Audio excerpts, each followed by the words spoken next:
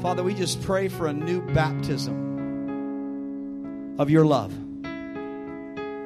Leonard Ravenhill called zeal love ablaze. When they questioned Jesus and his actions, he said, the zeal for my Father's house has consumed me. Love ablaze. See, love, it's like one of your kids fell into the river. Who's a dad here? Raise their hand. Believe it or not, I'm 41 and I'm a grandpa. Who's a grandpa here? Raise their hand. Who's a grandma? Who's a mother? Raise their hand. Let me ask you a question. If one of your children, your grandbaby, I want to look in your eyes, I can see you. If they fell into a raging whitewater river, how long would you think about jumping in? Quickly, tell me. Not even think about it. That's love ablaze. That's how God, see, that's a revelation. I just got a revelation. That's how God views every human soul. The book of Jude says, on some have compassion, making a difference. Others save with fear, snatching them from the fire. There's a compassion. See, it's linked with compassion. Not duty. Not because I told you. But because something burns in you so bad because of the Father's love, His zeal and love ablaze, that you would leap into any current of humanity. Any smoke-filled room. Any coffee shop. Any street corner. Any church building. Any fire station. Anywhere you would plunge because of that love. Believe it or not, despite the message that I preach that's often hard, I'm telling you, the only reason I preach is because of the love that God has put in my heart. To see that black man walk up and sit on the bench today, melancholy, sad, and to see him walk from that bench in Wright Square, his face beaming with love. And he crossed the whole square to come to us on the other side just to smile at us and said, thank you for having me stop and pray. To see the homeless man that all he wanted, and of all the things he could have asked for, and I had a few bucks in my pocket, he said, could you just get me a newspaper? I just want to read a newspaper. I said, sir, I'll get you a newspaper. And better than that, I'll pray for you. I got a buddy on the phone from the original Power team. He wants to pray for you too. To see everywhere at moments today, anywhere you looked in the square, you saw Christians praying. That, my friend, is a glimpse of revival. That is the smell of revival. That's what God said to Abraham. Look, as far as you can look, you can number them. This is your children. This is your harvest.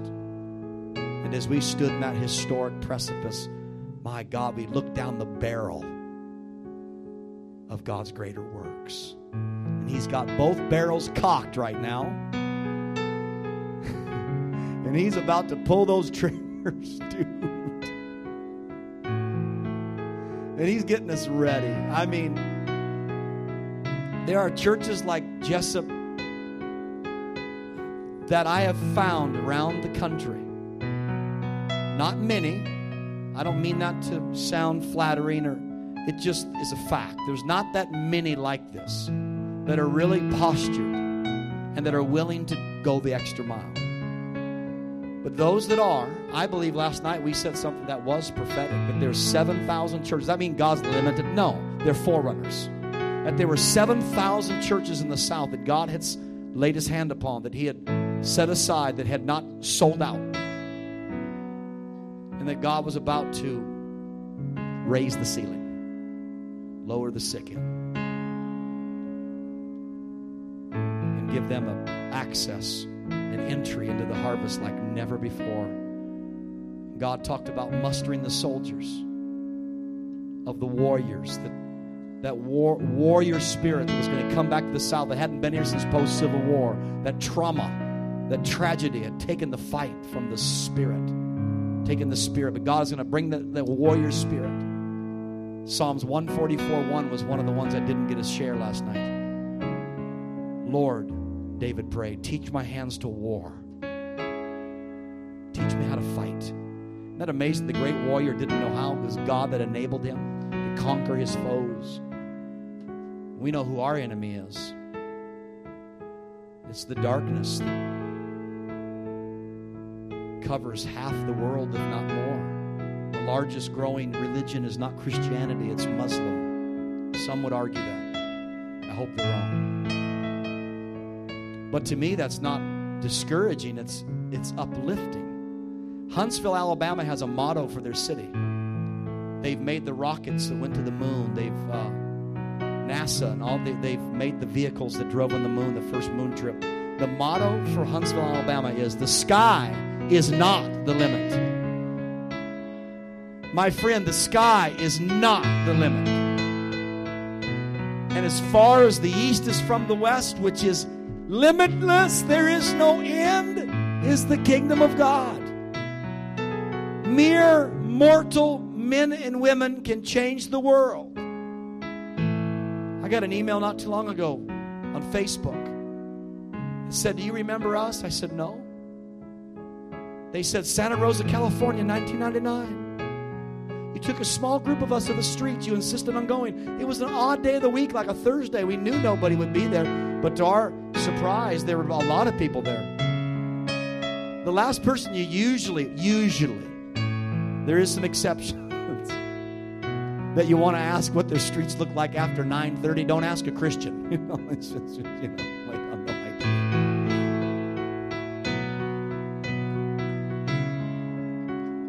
So they said, hey, no one out in the streets. You kidding me? It's a Thursday. It's just, Chad, it's a waste of time. But we'll go. According to thy word, we'll throw the net on the other side of the boat. But, we've worked all night and took in nothing. Sounds admirable, Chad. Sure. Okay. We'll follow you. The streets were full of people.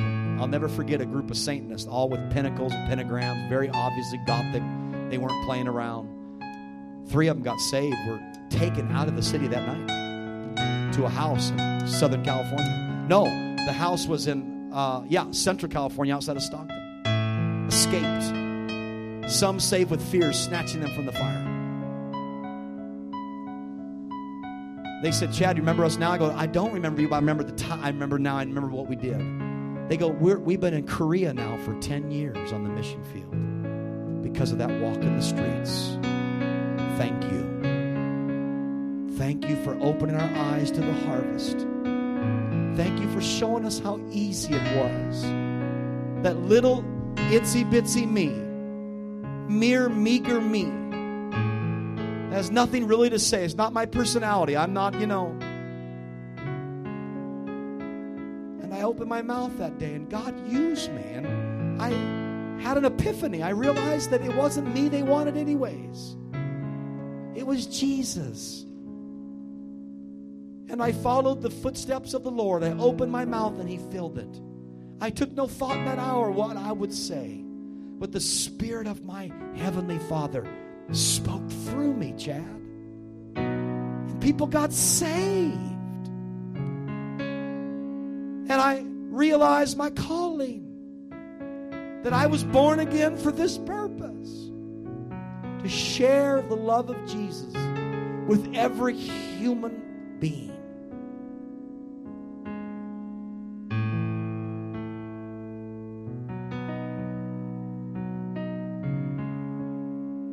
Story after story like that, man. You hear that, our friends last night. I'm telling you, those moments aren't just special. They cement the very reason I'm alive. For them to get up and say, we read your book, The Cry of the Harvest. It's amazing. My first book was published by one of the world's largest publishing houses, Destiny Image, D.D. Jakes, Oral Roberts, you name it. I chose a self-publishing book for the next one. I said, Lord, I want to make something that's just so touchable, so within reach, that every common person could know, I can do this. I can do this. And to garner to garner some of the endorsements from Arthur Blessitt in the Guinness Book of World Records 3 times. No different than Keith standing right here. Had a storefront church on Sunset Strip, 1969. Doctor took him in and said, you have an aneurysm. You're not going to live. We're going to operate on you December 25th, Christmas Day. In his deathbed, couldn't get up because of the pressure. The Lord spoke to him and said, Arthur, I want you to take that cross off the wall, that decorative cross. You know, he says later in his life, he said, if I would have known the Lord was that, I would have made it much smaller. That 12-foot cross, 120 pounds. Take that cross, Arthur, and walk around the world. Tell them I love them. Tell them the cross is still relevant. Tell them that the preaching of the cross is still the power to save. He called his wife with great trepidation. The wife is always the last test. It's the first line of defense for us men, isn't it? I'm learning that after 8 years. Your first line of defense is your wife. Chad, no, that is really stupid. Yes, Lord, Jesus, inside of you. He calls his wife, about to lose her husband. She says, when are we leaving? Arthur got up off that bed and dumped every piece of medication in. He took his cross up, and a few months later, he began to walk across America. 1970. He chained himself to a tree in Washington, D.C., fasted and prayed for 40 days. A little thing called the Jesus Movement followed. It shook the world to its core. If you want to know a good book to read, read Billy Graham, The Jesus Movement, and you'll find all you need. Conceive such churches as Calvary Chapel and Vineyard. Other coffee shops and all kinds of things all around the world. By hippies, and really we're just kids. That's what they were right here. They couldn't play their instruments perfect, but their hearts were pure. Let me say it again. They couldn't play their instruments perfect, but their hearts were pure. And God anointed them. I think that's what's made this worship and this church special all along. I've heard, no offense, but I've heard worship better. But I'd be hard-pressed to find something more pure.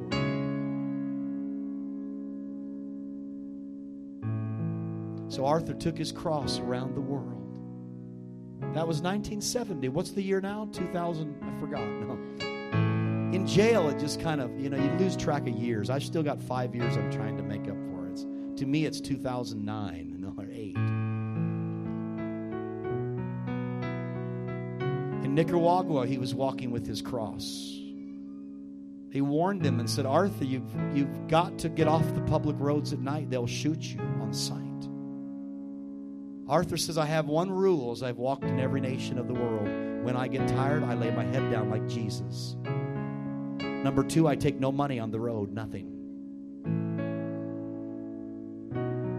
That night he laid down. He had a small pickup that TBN had provided for him. He laid in the back of the truck with an ex-Marine and a boxer. Went to sleep. In the middle of the night, as people predicted, they pounded on his door. And they were saying, Senor, Arthur Blessitt, Senor Blessitt. He was all over the newspapers. They pulled him out of the truck, commanded the others to stay inside. About 14, 15 soldiers. They pulled him about 10 feet from the truck, and they lined up with guns, and they said, uno, dos. That's all he remembers hearing. And Arthur said to himself, I'm going to die with my Bible. I'm going to die with my Bible. So he turned to the truck, and he went to grab the door. Everything's a blur now. And he's grabbing a box of New Testaments wrapped in packaging tape, and he can't get it open. And as this is all happening in seconds, he says to himself, I'll give them all a Bible, a Santa Biblia.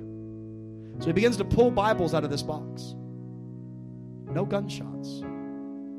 He slowly turns with a fistful of Bibles to preach the gospel in his last dying breath. The soldiers are laid out yards away on their back. One's feet are stuck out of the back of the truck. They leap up in terror and run. The 2 men in the back of the truck got out and said, Arthur, what did you do? We heard flesh on flesh. We We heard someone getting beaten. The whole village came out and received the Lord. They saw the angels of the Lord come down and defend the man of God. You know where that comes from? It comes from stepping out in faith. It comes from going down into the projects and handing out bags of lunch. It comes from the simple things. It comes from a trailer you build and you weld and you bring up power and you set up and you do a sidewalk Sunday school like Bill Wilson in New York, who they shot in the face as he witnessed Jesus in New York City. Pastor Bill Wilson shot him right in the face. The next week he's out there preaching. Could barely talk. I'm telling you right now, those gang members were terrified. I shot that man in the face and he's still preaching. But the comedy of religion. Remember after Lazarus was raised from the dead? Do you remember that little tiny scripture in the King James? They set about how to kill him. Dude, he just raised from the dead and you're going to try to kill him again? The enemy really thinks he can beat you. Doesn't he know that God can just breathe right into you and raise you up? Like he's raising up many of you now? Cancer, Spancer, Fancer, Rudolph and Dancer. God will heal you. I'm going to tell you how he's going to heal you. Immediately. It's found in Isaiah 58, folks. When you deal your bread to the poor, when you take the stranger into your house, when you undo heavy burdens, your health will spring forth speedily. There's a thing called spiritual job security. When you tell Jesus, I'll go for you, I'll do anything for you, my friend, he will give you mouth to mouth.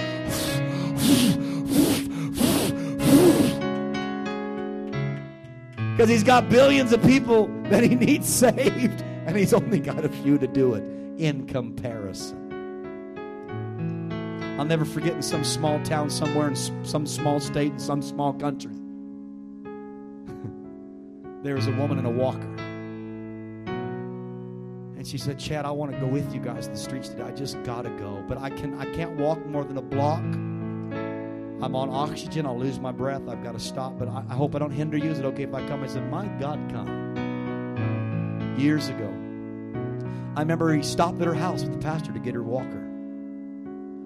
And we continued in our strategy that day within a small city. We were going to pray for every business owner, ask every business owner, we're from so-and-so church. We just want to pray over your business. We know times are hard. Can we just pray God's blessing upon you? We love you. You know what? Not one business said no. That woman, we separated in groups. I didn't see her till about an hour or two later. When I saw her again, she had no walker. She says, Chad, I've walked all over the city for 2 hours and I keep getting stronger and stronger and stronger and stronger. She was like the 10 lepers that walked away from the Lord and believed what he said. Those were the first evangelists. They weren't going back to the priest to pay homage. They were going back to the high priest to tell him about Jesus, who the high priest didn't believe in. Those 10 lepers were the first evangelists. They had to get healed. Can you imagine? They were going to listen to God's word. Okay, you said to do it. They walk in there with leprosy. Jesus just told me to come and confess and do this. The Old Testament rites about being healed, but I'm not healed, but Jesus told me to. That's no more comical than you obeying God and saying, Lord, I'll go, and then God does not enable you to go. That's on him. God wants to empower you. God wants to strengthen you. He wants to gird you up. He wants to make this the best days of your life. You know, brother, I believe it's not coincidence the way you dress. I know it sounds funny. I'm bringing this up again, ain't I? But you know what? I believe the Polynesian Islands have need of you and your church. I believe that Fiji and Samoa and New Zealand and the Hawaiian Islands and other islands I don't know of have need of you. I'm going to tell you what I see. I've never prophesied this in my life. I've never even been on a cruise, so don't blame me. I see on a cruise ship going to all the Hawaiian, all the islands. People would say, wow, that's really cool. Can I go? But you know what you're doing? It's a prayer thing. You're getting off in the ports of these places and you're crying out to God for the Pacific Rim. You're crying out to God for these islands. And you're doing worship every night on the boat. I know it sounds funny, but it's not. That ship's the only thing that gets you out there. Remember Acts chapter 27, 28, and Paul in the ship? Let's just pray that yours stays in all in one piece. You know, you're going to be okay. Paul's cruise didn't work out very good. All they had left was a couple boards, you know, there. But that's not you. But God would send a team out from this church to the Polynesian Islands, and you'd stop in ports like Maui and Kona and places that are really in distress right now, and Fiji and Samoa and New Zealand and Australia and places like that. Father, we thank you for commissioning them. We thank you for the Bahamas. We thank you for Cuba. We thank you for the islands of the earth, God, that you'll give this church. My God, volatile places in the crossfire, political intrigue, upheaval, and they'll take ships. I see these ships were built for you. They weren't built for, Frank Sinatra. They were built for us to go and to preach the gospel. I pray for good deals and group deals. I pray that they'd go to the 7 seas. The captain of their ship, the captain of their faith, Jesus Christ. Lord, send them. Let this be a year that they begin to plot their course. Let this be the year, God, they take out the maps, the compass, and survey the land. And you'll speak to them. I hear the Lord say Alaska, the Bering Strait, Russia, Mongolia. All those places will be open to you. Everywhere there's water. I hear the Lord say, wherever there's water, you can go. Wherever there's a port city, that's where God's called you. That's very apostolic, because that's where Paul went. You went to you look at the maps of Paul's journeys. Corinth, and Rome, and all these places he could access by water.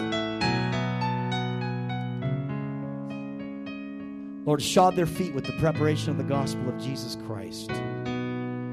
That's right. We pray Isaiah 61:1 and Luke chapter 4. God, this anointing is upon them to preach good news to the poor, to set the captives free, to open the prison of them that are bound. Lord, to give them beauty for ashes and the oil of joy for sorrow, to preach the acceptable year of the Lord, to undo every yoke. Those that are cast away, to bring them in. Jesus.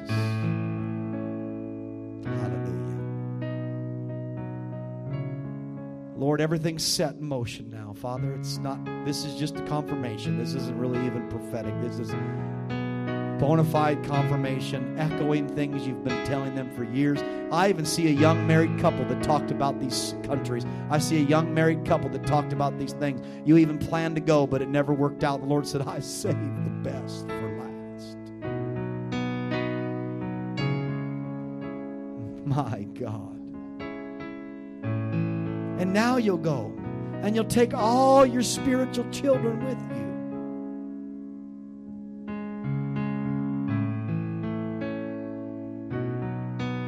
And Asia will open up. That'll be in the latter days right there. That'll be in the latter days for your life. It'll be Asia. Oh boy. Deep into the mountains of China.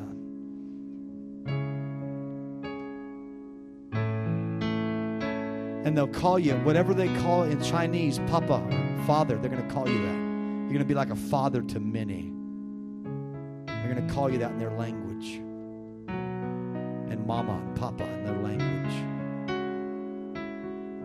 And you'll foster many churches, grassroots. Oh, God. Papua New Guinea. Easter Islands. I see you standing right in Stonehenge praying, lifting up holy hands to the Lord. I see an instrument that you're going to play. Is another instrument God's going to give you. I see another instrument that you're going to travel with and play like God's minstrel.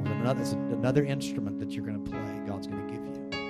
It's going to be an instrument of intercession and prayer.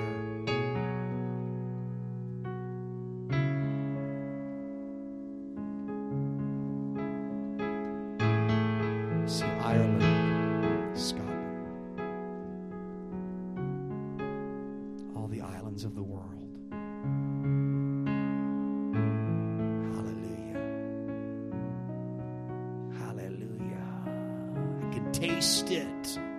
Surf's up. Come on, grab a hold of it right now. You need to grab a hold of it. This is an open heaven, not just for them, but for all of you. For Herbert back here, don't be tricked. Men like Herb or just like my grandpa, they're on the surface they look calm, but inside there's a hot-blooded man that God has put destiny and purpose in. And they're not done. They're not finished. They're not just waiting to go into the by and by. They've got a lot more to do in this world. And I hear the Lord saying to you, Herbert, there's people in your family He's going to save. There's some young people that you're really fond of in your family that are really mavericks and renegades. They're not really bad, but they've just lost their course. And I just feel like you're concerned for them. If you'd go out of your way to see them at holidays, or I just hear God saying, I'm going to save them as a token to you. I'm going to save these young men and even a girl in your family. I'm going to save them. They may not be right in your house, but they're in your family, and you have a fondness for them. Just like my grandpa had my grandpa had tons of grandkids, but my grandpa just had a special love for me because I had to have it. I had to have it. I wouldn't have made it. And God's given you a special love, Herb, for certain people in your family. And I really believe that you're going to, a token of God's appreciation. I know in your own mind you might not think that you've done much for God, but brother, if all it was a sack of your lunch given to Jesus to feed the 5,000, a loaf of bread and some fishes, if all you've given is what you've got, that's enough. You may never jockey a pulpit, but I think the day is shortly coming that you're going to have something to give. I just hear the Lord saying, I'm going to give you something to give. I don't know what that is, but you're going to have something to give to those that have need around you. And you're going to invest in their lives. And I think one of them deals with college. And you're going to know that something like that kind of investment would outlive you for decades. If you could invest in their future. And you're going to say, I had this little bit here and I got others put away, but I want to make sure you go to college. And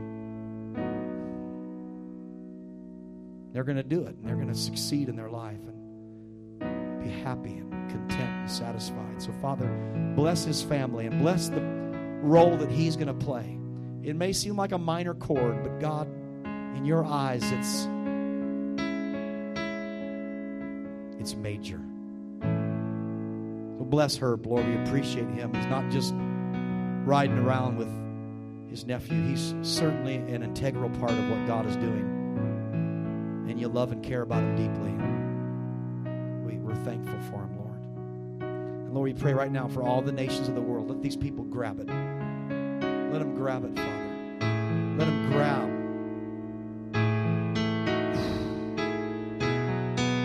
I know some of you think it's not you. It's for someone else. That's just not my gig. I'm a hometown country boy. That's what I'm always going to be. That's fine. So is Jesus, okay? So let's just get over that. Jesus was the most homegrown country boy there ever was. He never traveled outside his own region, never traveled outside his own city, never wrote a book, never had a fancy website, but my friend, he changed the world.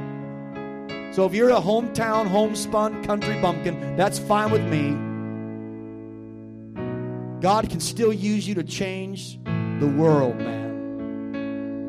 And it's folks just like you that have the simplicity of Jesus, that don't got all those complexities and formulas that God can use. I think some of you you're afraid of what God will tell you to do, though. I don't blame you. I do not blame you at all. That's called the fear of the Lord. And it's the beginning of all wisdom.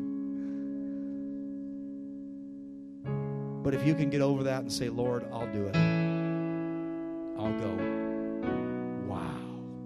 Because God's about to muster the soldiers and the army in the South. And he has need of you. Those that went out with me today, would you just stand up if you went out with me today?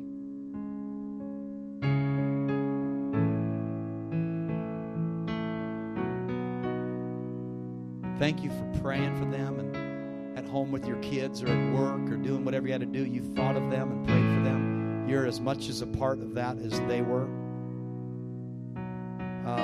Come up here for a minute. Come on.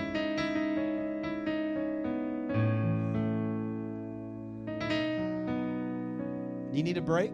Are you okay? Okay. You're fine. I'm fine then. I want to start with our brother here, Hunter. I want him just to share with you what he felt today. His first comment to me today, as he sat on the bench looking up at me like a deer in the headlights, he said, "Man, you're stretching me, dude. You're stretching me." I said, "Boy, I didn't do nothing. You're the one who showed up. What are you talking about? What are you blaming me for?" Farrell always blames me too, man. Come on. You're the one who calls me, and you answer my text. You don't have to answer my text messages. Oh, Lord. But to see him, to see our brother praying with people all over the city, in that part of the city, was unbelievable. You would have thought he was an instructor. You would have thought that he was years in the field ministering. Well, you know what? He's been 2,000 years in the field ministering when he accepted Jesus. Tell him what you saw and felt. I was a deer caught in headlights when I got there. That's not a lie. I was extremely nervous. I got there and I sat down on this bench with Miss Clarissa, and we just sat there. And I was telling her how it's a lot of waiting. You got to wait on the Lord, and I'm not patient when it comes to that, and especially with we're going and stopping and going and stopping and going and stopping. I'm just sitting there, and I feel like I'm about ready to just get up and take off running and hallelujah, and but we just kind of sat there and we're waiting on God to bring him to us. And I remember this guy walked by. He walked by several times, and Chad just goes, "Hey, let's pray for you." And he comes in. He's like, "Okay, I guess." And he sits down. He's like, "All right, y'all take it." And he walked off. I'm going, "Where are you going? I need you." But it turned out real good. His name was Troy, and for some reason he packed up and moved to Savannah and was in a need for a job. And so we believe that God's going to give it to him, and he accepted it. And just to see the joy and the life that God gave him right there on that bench in Savannah, it's life-changing.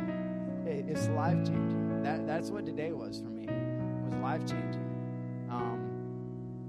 To talk to a guy named Michael and give him $10 so he can get to work, and him asking if that $10 is legit, it's life-changing. It'll break you. It'll stretch you.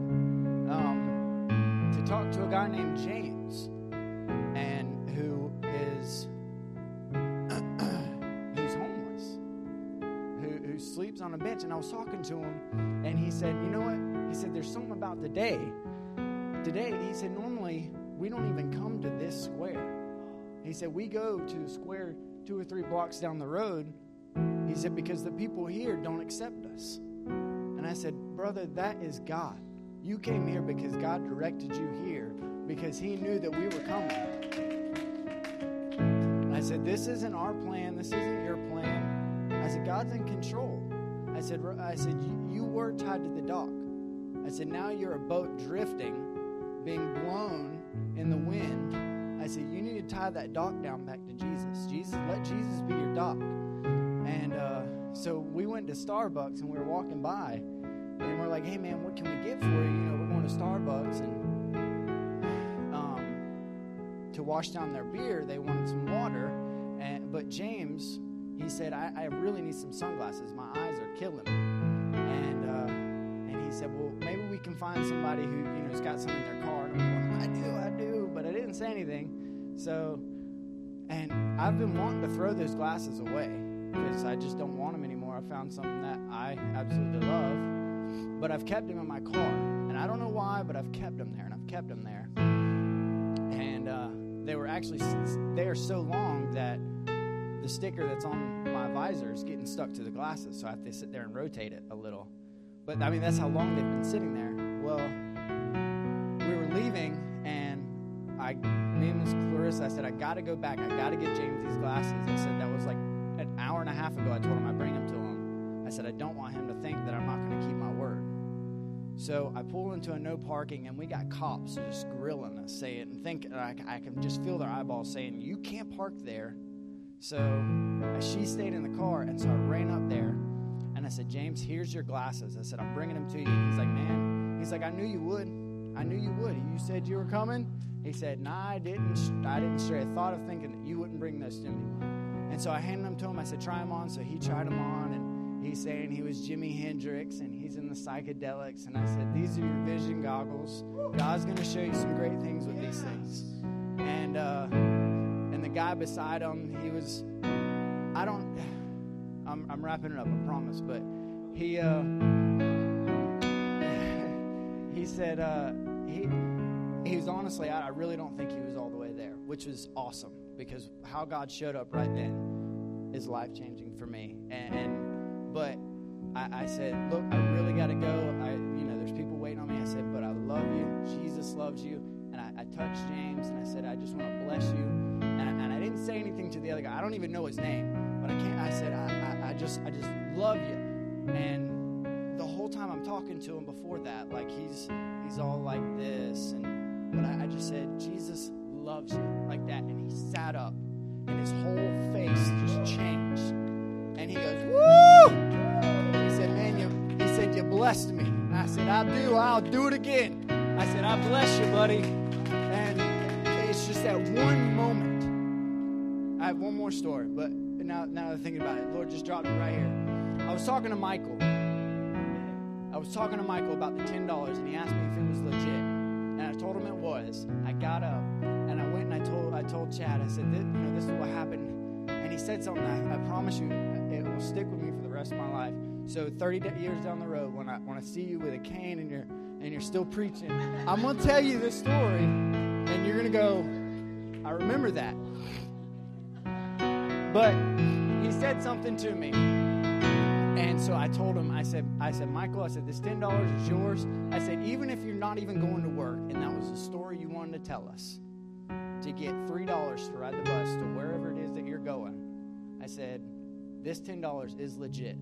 And I told him that, and he said, within that 5 minutes of talking to Michael, he has totally changed his whole persona of who God is because of this one moment in life. And that one moment, 5 minutes, is more precious to me. Talking to Michael about that $10 is life-changing.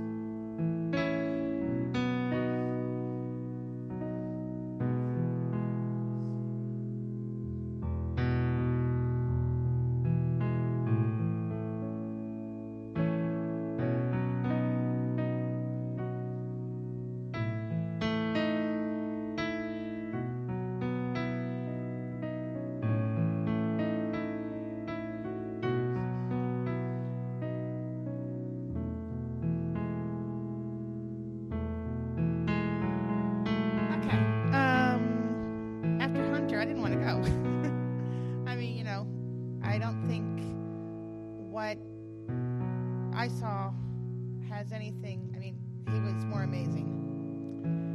But we didn't originally. Sat and I were not going to go.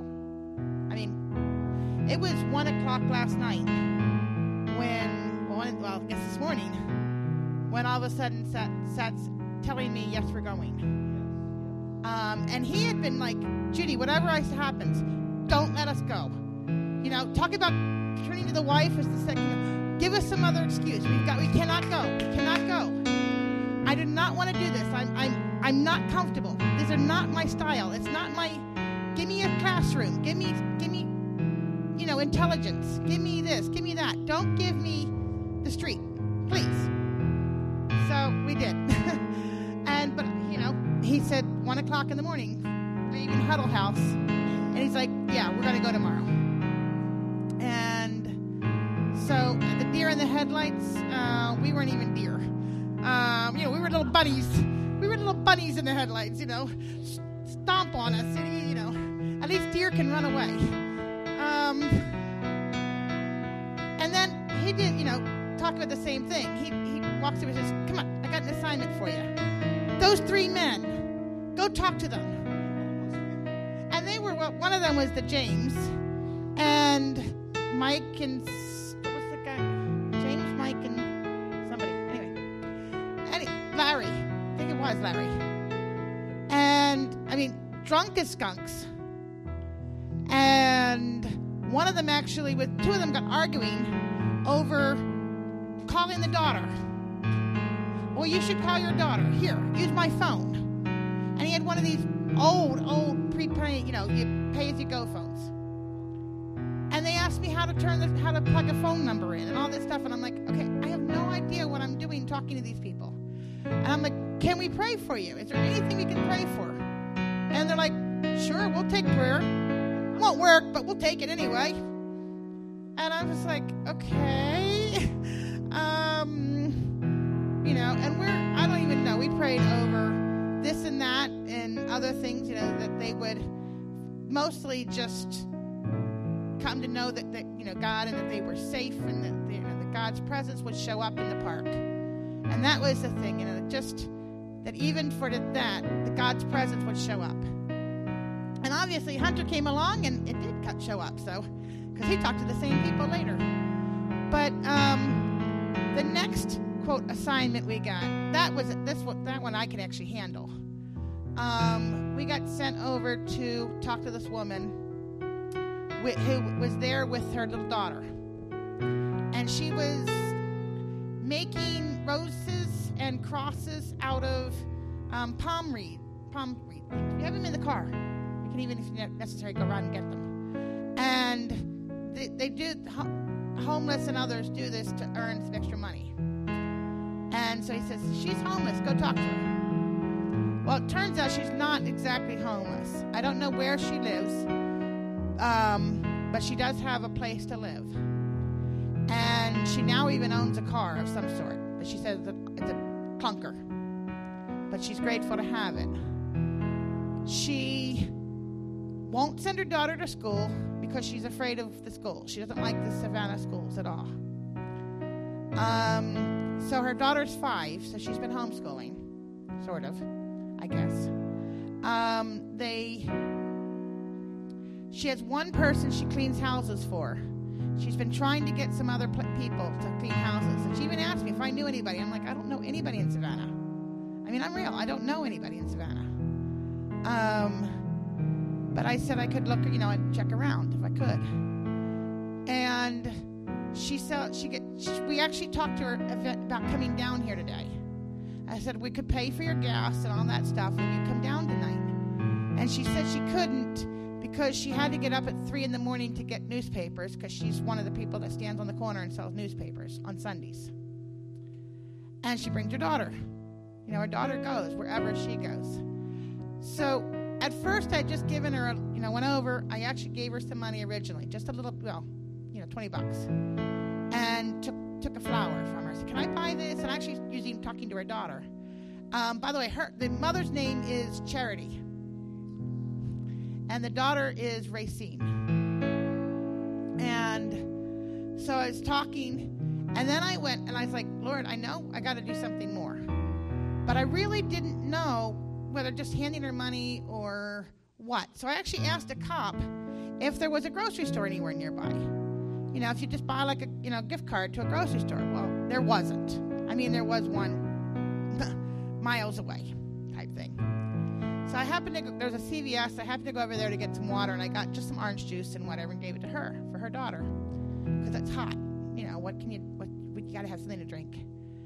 And then when I was walking, and I didn't know what to do. And so I actually said, is there anything you need? And that's what I found. I said, you have a place to live? And she said, yeah, I do. And I said, and you can afford it? She said, well, I pay it when I can, and it's okay. And she said, I still owe $100 this month, but God will give it to me. I'll make it up. Well, I happened to take some money with me. And I'd already given her 20. I pulled out the rest of the money, and I had $80. After paying for lunch and whatever, you know. And I just went, here you go. And she was like, no, what are you doing? I said, no. I said, you're going to pay your rent. I said, I don't, you know, and I can honestly tell you, I mean, I haven't been around people on drugs for many years. And everything in my being said this woman was not on drugs, was not an alcoholic. She was just hurt and poor. She has an ex who's the biological father, but then she has a different ex who had adopted her daughter. You know, his name is on the birth certificate, but he won't have anything to do with her. And he told her, "Try and sue me for money. I don't care." She has no family in the area, so you know, she is just doing what she knows to do to manage for her and her little girl. And so for me, she was easier to talk to than the drunken men because I've been close to her shoes. I had a home. I mean, I lived in a home my parents owned. But I was raising my son and working 3 jobs and going to school. And, you know, he could tell the days of the week by which person was keeping an eye on him that day for a while. So I could relate to this girl. I couldn't relate to I hate to say I couldn't relate to the drunken men. You know, I tried, you know, but this woman I could relate to. And I ended up sitting with her off and on for over an hour. You know, I'd sit for 20 minutes, and I'd go walk away, and I'd have to give her the excuse that I got to go find Zach. Because he had come originally, and then he left because and then I'd come back, and then I'd go away, and then finally, I gave her my cell phone number when I left. I said, you know, if you need it, because she has for her daughter an old, again, one of these old, ancient-looking cell phones. That's a pay-as-you-go thing. She bought a few minutes for, and she said, you know, I let my daughter have it in case she needs it. And they even see the guy that's on the birth certificate. They even see him around town, and her daughter cries every time she sees him. Why doesn't Daddy want to talk to me? You know, the guy lives right in the neighborhood, but why doesn't Daddy even want to talk to me? So, as again, the mom's name is Charity, and the little girl's name is adorable little girl, by the way. Is named Racine.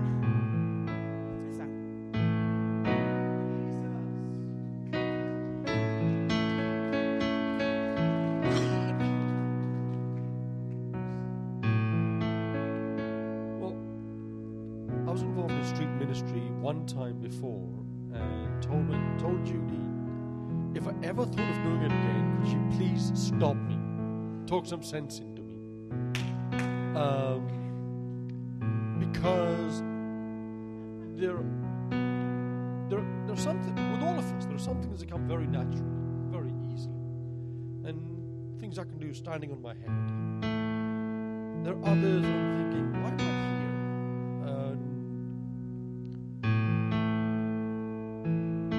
Part of the reason I did it is because it was so far out of my comfort zone. The things that I can do well, I don't need Jesus for. I can do them really quite well on my own. This one, anything like this, even the fact that I was there was more his doing and not mine, because it made no sense to me. The issue I had to decide was not am I any good at this, or am I going to be effective or whatever, but am I available? And if there's anything God wants to do, well, here I am.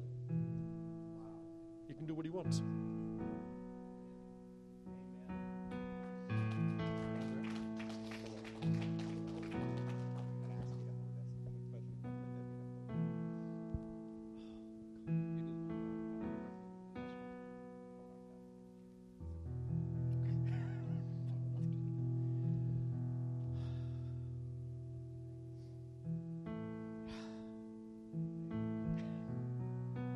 God revealed to me something up here that I totally forgot.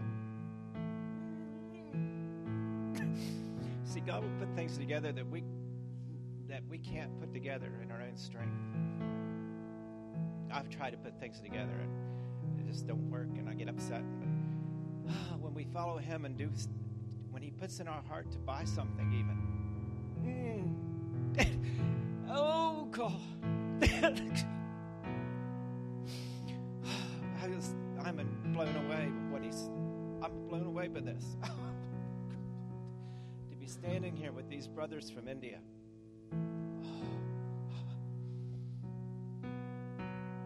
And I went to the restaurant last night. Herb and I went back to the motel, and he was tired and went to go to sleep. So when I went to the restaurant, I got sat with his brother's table.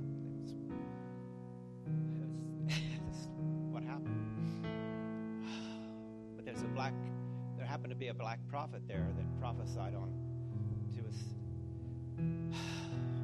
I'll let Chad tell the guy's name and how all that connected, but oh my. But today, Chad asked me, and what's your name? Apu.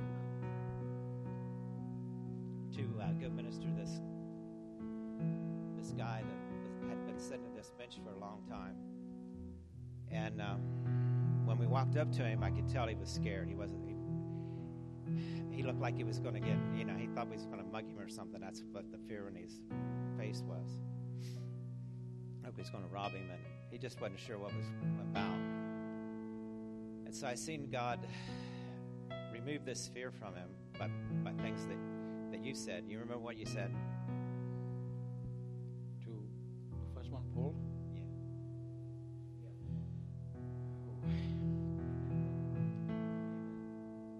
I said, we are not here to pass judgment on you. We are not here to condemn you in any way. We're here simply to pray for you. Just give us 2 minutes of your time. If you don't want us near you, we'll go away. It's that simple. Yeah, that's what you said. All we'll simply do is pray for you. It may not work here and now, immediately, but it will. Don't underestimate the power of prayer. And so he said he needed a better life. So he did allow us to pray for him. Now this other guy, he comes by. We're sitting at a bench where they walk into the square. This guy had stitches. He had scabs on his face, and I don't know whether he fell down. I don't know. His eye was black. I don't know what happened to him. Whether it was in a car wreck, whether somebody punched him. I have no idea. But he comes. He's walking by us, and he's laughing. He's chuckling, and I said, "What's so funny?" So he said, "You remember what you said to him?" What's wrong with your memory?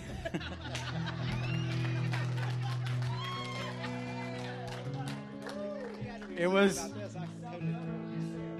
wasn't like 10 years ago. It was only this afternoon. My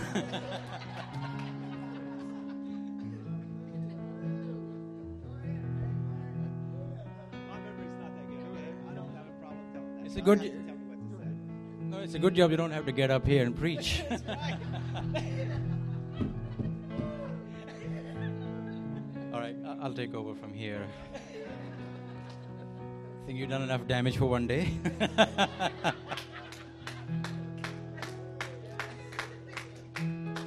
All right, guys, here it goes. His name was Curtis. Now, he really looked as though he had a couple of rounds with Mike Tyson, and he came out at the wrong end of it. His face was cut up. He still had caked blood on his face, and he had stitches in his face. And in all of our encounters, there was a lot of anger, a lot of frustration, a lot of despair. So I said to anybody we came across, look, we don't have a magic wand that we can wave and make your troubles disappear. We can just make a small difference. Small, that's all. So I asked him, I said, will you please sit down on the bench with us? Give us 2 minutes. I ain't got 2 minutes. I said, all right, how about a minute? So he thought, he said, okay, I got a minute. Okay, I said, well, that's probably all you will probably need for now. So he sat down beside us, and Bob started praying for him. And then, we prayed to the Lord that He'll see this guy through his troubles and hopefully change his ways. Nothing profound, just a simple prayer.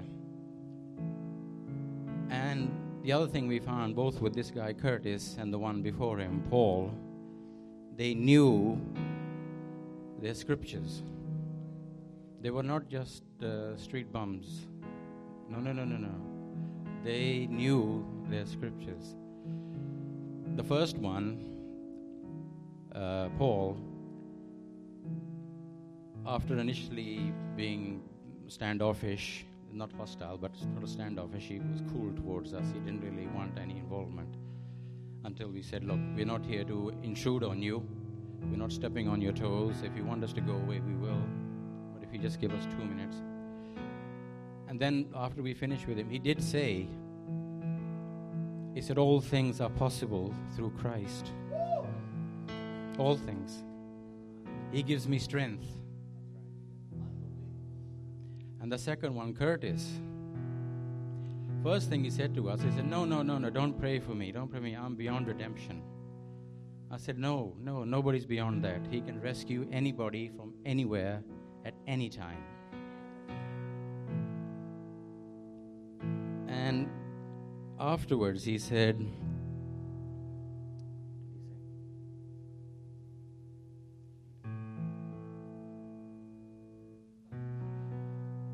I believe in Jesus.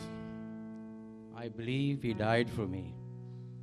I believe He spilled His blood for me. So I said, if you believe that, you're better than most. How can you say you're beyond redemption? You're not. You're halfway to heaven already.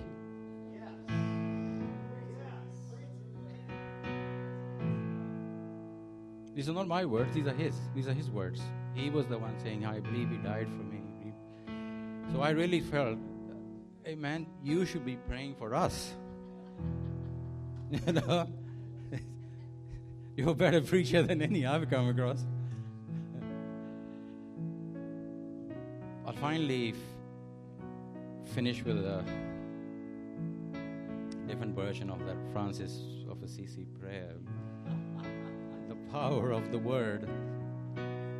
It can, where there's darkness, he can make light. Where there's despair, He can bring hope. Where there's hate, burning, searing hate, He can bring love. I think that's enough, guys. Now No, just to say, I'm normally not very good at speaking in public. This is one of the very few times I've done it. So thank you for your parents.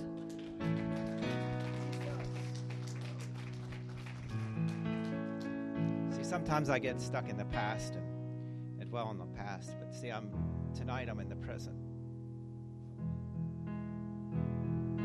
In the moment. Sometimes we need to seize the moment.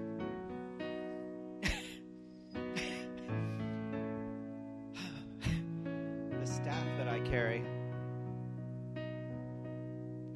represents standing in the gap for the Native American Indians.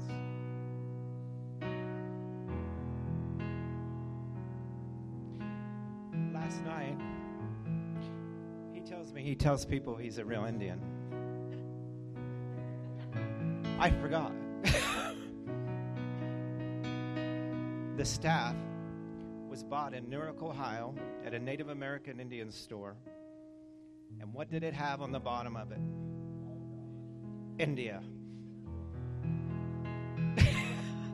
I tell people it's a real Indian stick.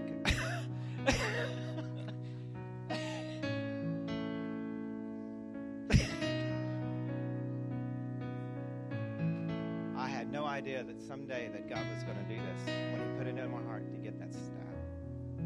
No idea. And the headdress came from a casino out west in 2005. It was just a plain stick. Oh, what a moment.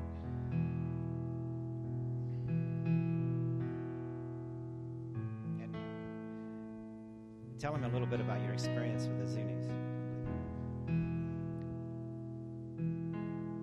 The Zunis are an American Indian tribe on the northwest corner of Arizona, New Mexico. Very, very sad. A lot of despair, a lot of anger, tremendous number of remaining issues. And if you're there, if you didn't believe in spiritual warfare before, you will after you've been there a little bit. You'll be educated. And I had a lot of fun with them because my approach to education is something a lot of people are not used to. I'm British and they're not American, they're not Indian.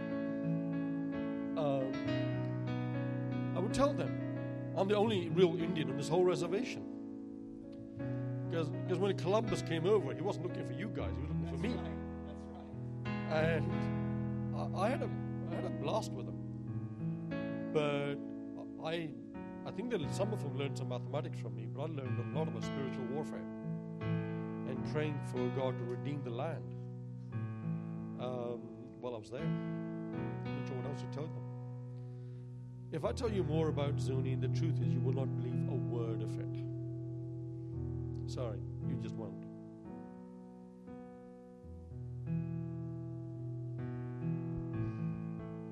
One last thing, Sat and I were talking about. Well, first of all, by the way, with Zuni,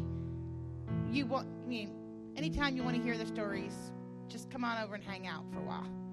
But when we had kids who worked for Teach for America, and they'd come between college and, say, law school, and if they taught for 2 years in pathetic places like Zuni, the government forgave their student loans. And so it was worth doing it. And every so often they'd have a gathering of the people from Teach for America where they'd all just, get together for a refresher session or a pointer on how to teach something. And as people do, they tell stories. And the people that taught on Zuni had to go last because nobody else could top their stories. How pathetic it was. And it is true. But what I wanted to say originally, when Sat was talking about, "Here I am, Lord, send me," Sat and I always were teasing today, and it was just a joke, but it kind of struck me as, whoa, wait a minute. I think we just said something that's not a joke. You always raise your hand, okay, here I am. Well, a lot of times just, because you'll be feeling so much energy or so much excitement, here I am, send me. You actually raised both hands. And I said, and all of a sudden Donna said, it's like laughing, I said, are we raising both hands because, we're so excited to go, or it's, I just surrender.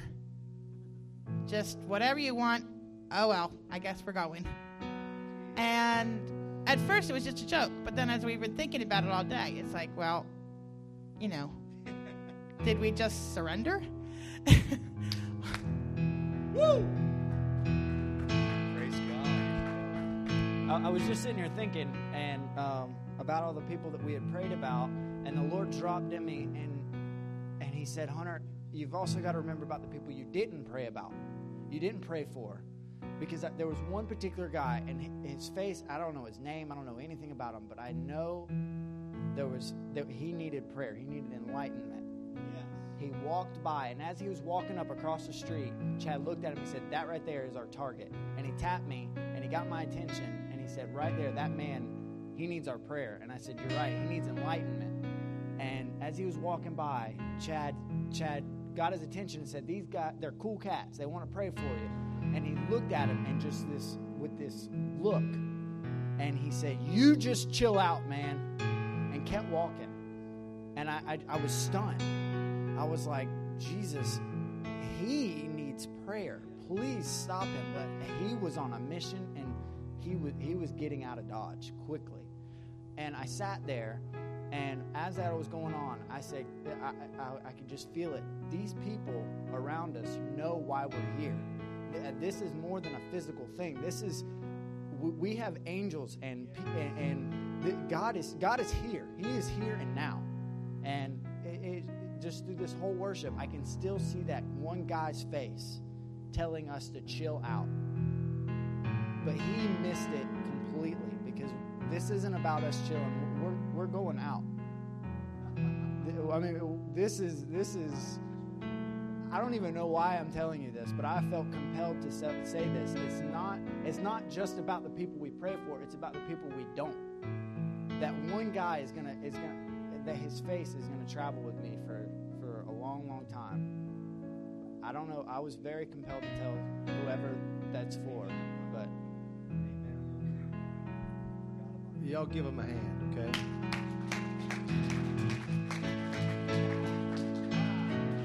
Now, we're almost done. We're going to wrap up, but don't anybody leave right yet, okay? A couple things to mention, and then we got one more thing to do, and we're going to call it a night. There's a love offering basket right here between the two rows of chairs. We're put that out there for you to be able to sow into the Hawaiian outreach. Now, that sounds weird, doesn't it? But anyway, it's the Hawaiian outreach. Chad's going to take that money and make sure it gets to the islands next time it goes back. When you going back, Chad? May 1 through 10. Okay, whole team from L.A. So to sow liberally, give liberally. And tomorrow we'll be back for the last service of the weekend at 10 o'clock. We'd like for you to come and bring somebody. We'll be we'll kind of rock out, to be honest with you. And it was good tonight. We'll just give the youth band a hand. Heart Cry. They did a good job. Yeah, good job. Yeah, good job. Now, we have people here from Ohio and California and England and Waycross and other places, I guess.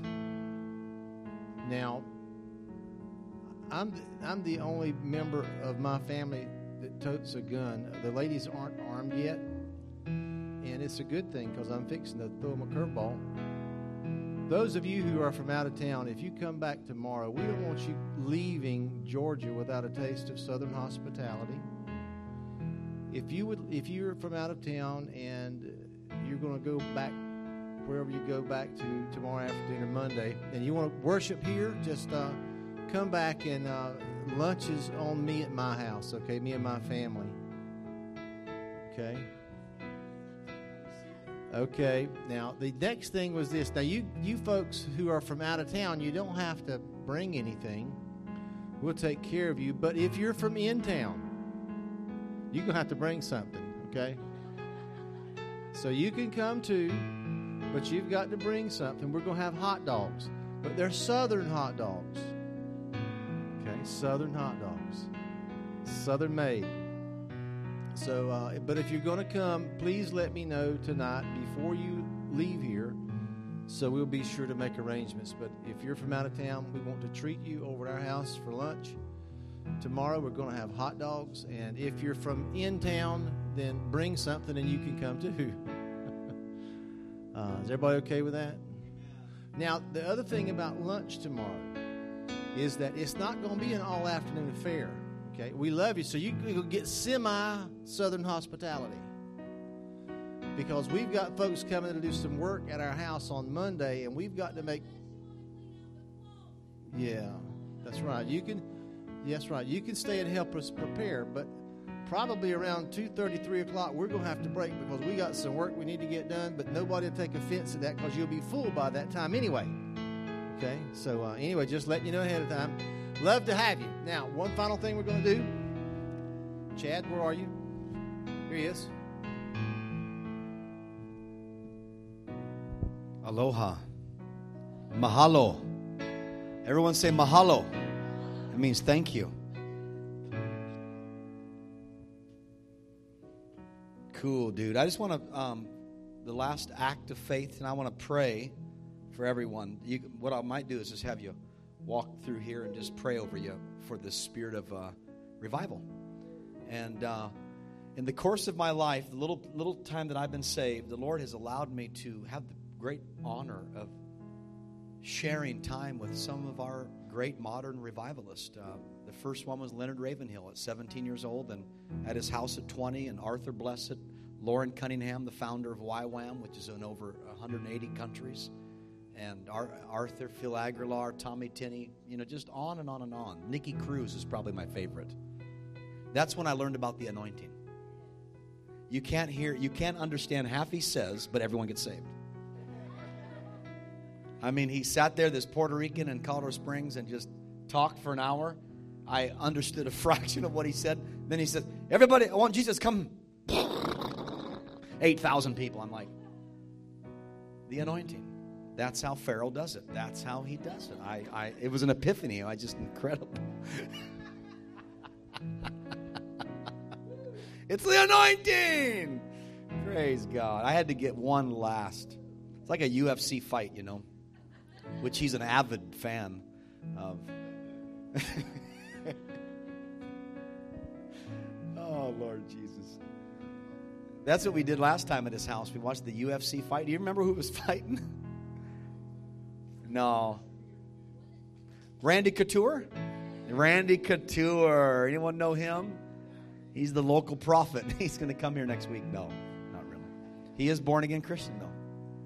I'll never forget the day he won in 2008, I believe. He's 44 years old. Has been. They thought he would never. Greco-Roman wrestler, back up on the Olympic team, in his heyday. Here he was fighting against Tim Sylvia, 6'8". This is full contact. 3-ounce gloves, kick, punch, throw you on the ground, elbow you, And he beat this guy in this full contact sanctioned fight in Nevada. And he got up and they handed him the mic. Record-breaking pay-per-view. Millions of people. Largest pay-per-view event in the history of pay-per-view. This is bigger than Mike Tyson, Evander Holyfield, everything. There, they hand him the mic. This old man with the cauliflower ears goes, I have one person to thank. Jesus Christ, who shed his blood on the cross for my sins. Dude. Unbelievable. Unbelievable the world that God's winning. Don't ever count them out. Just because they don't go to church or they don't do things like we do, they don't have Promise Keeper hats on and little stickers of fishies, and everyone thinks you work in Alaska, I mean, don't blame them. They're out there in the real world, in their arena, and they're winning the world for God. And they have church on football fields and bow and pray, and they have in the locker room. And, Deion Sanders, who I got to minister with as well, he was a phenomenal guy. Showtime. Born again and saved. When Vic got busted for this dog ring, guess who led him back to the Lord? Vic is on fire now. Deion Sanders. See, God is out there, dude. With Charlie Sheen, if you were here last night. God is moving everywhere. We just have to look up over the fence and see God moving everywhere, man. And that's the kind of evangelist he wants to make. He wants to make this hybrid evangelist that is able to reach anyone, anywhere. Anywhere, anyone. Anyone, anywhere. Anywhere? No, I'm just kidding. And they can reach out. Doesn't matter your background. You know what I mean? It doesn't matter what you've done, what you have. People say, well, I have no tattoos. I don't have long hair. I've been in prison. Never been a coke addict. So I can't do it. You know what my response is? Neither was Jesus. He never did one drug, one alcohol, never slept around, never, you know what I mean? He never did any of this. Yet he was the perfect evangelist. So, I mean, there's no excuse. To tell you the truth, those that haven't done all that are probably more qualified, because there's something in you that's so, there's an example that we can live a better life, that we can achieve these things. And so, you know, when I've taken out literally probably tens of thousands of the streets over the years, the most effective are grandmas. Bar none, the most effective evangelist I've ever seen is grandma. Have I ever told you this? The most effective, take grandma out. Next time you go to the biker bar downtown, take grandma. Okay? Say, grandma, get your pull stick. Put on your walking shoes. No, not those. Come on. Okay. We've walked into a biker bar with grandma many times, but one occasion was profound. We walked up to a group of bikers drinking their beer, and we said, man, can we pray for you? What they responded, you couldn't, even in prison, I don't think I've ever heard these words, you know. And we walked away just, wow. Here comes grandma. Grandma walks to that table and says, young man, I want you out on the sidewalk right now. Me and you are praying. Yes, ma'am. Yes, ma'am. And she prayed for that man, and he cried, snot in his beard. You know what, these people, you guys stole the show, guy. You guys stole the show tonight. You guys stole the show. I'm going to leave this one final comment with you. We owe a great debt to the harvest. What makes me who I am is the harvest. What makes the cutting edge in my ministry is the people out in the streets. They steal the show, man. They steal the show every time. And I'm so proud. They steal the show. The drunk man on the bench steals the show. And your guys' testimonies. And guess what? You just looked at 5 mighty evangelists. Dude, you guys are so changed. It's over. It's over, man. Just go home and burn your will. Go home and it's over. You're done. You'll live the rest of your life on that chord. You're going to play that one chord the rest of your life. You're hooked. You're hooked. You're like Peter. Where else can we go, Lord? You have the words of eternal life. This is it, man. And I know I told him today, Keith, it's never the same. I go to streets all the time. And it's never the same. Your heart still melts. It's like, oh my God, look at this. It's unbelievable. So finally, before I pray for you, I want to pray for that offering, okay? Because for years in my ministry, I took that very lightly. I came from old school revival prayer, don't tell anybody, and boy, it's hard. And God really rebuked me and said, they're given to revival, they're not given to you. They're given into revival, so don't let them devalue revival. So it changed my whole paradigm in early 2000s, and I began to say, okay, Lord, okay, man, the offering's important. One final thing the Lord showed me, too, is I asked God, I said, Lord, compared to overseas, the donations that come in are very little. I mean, here we are in the industrious America, rich, churches, I go to some churches that are millionaires. I say, God, I get a few hundred a month residually. I said, what's the problem here? I'm not complaining. Life is okay, but why is a widow in Norway? Why is a guy in South Africa? Lord, you know what the Lord showed me? He said, overseas, they grasp harvest more. America at this point, Chad, when your message is so foreign to them. Harvest, revival, streets, the poor. It's so foreign to them. They know it in theory, but they know it theologically. But they don't know it in their heart. And he paused. And he said, but the day's coming when the American church will grasp revival and your basket will be overflowing. And you will do what I've called you to do. You will go to these places I've called you to go without any needs, without anything. And I believe that that's coming true. I truly believe the American church is grasping her great commission.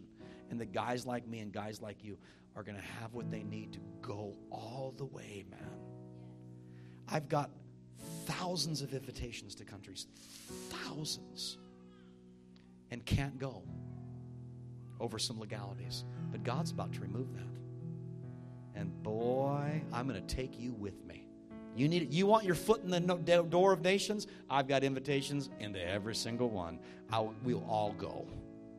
And we'll be in some castle in Belfast, which we already got reserved. We'll be in a 1,000-year-old castle playing this music and worshiping Jesus.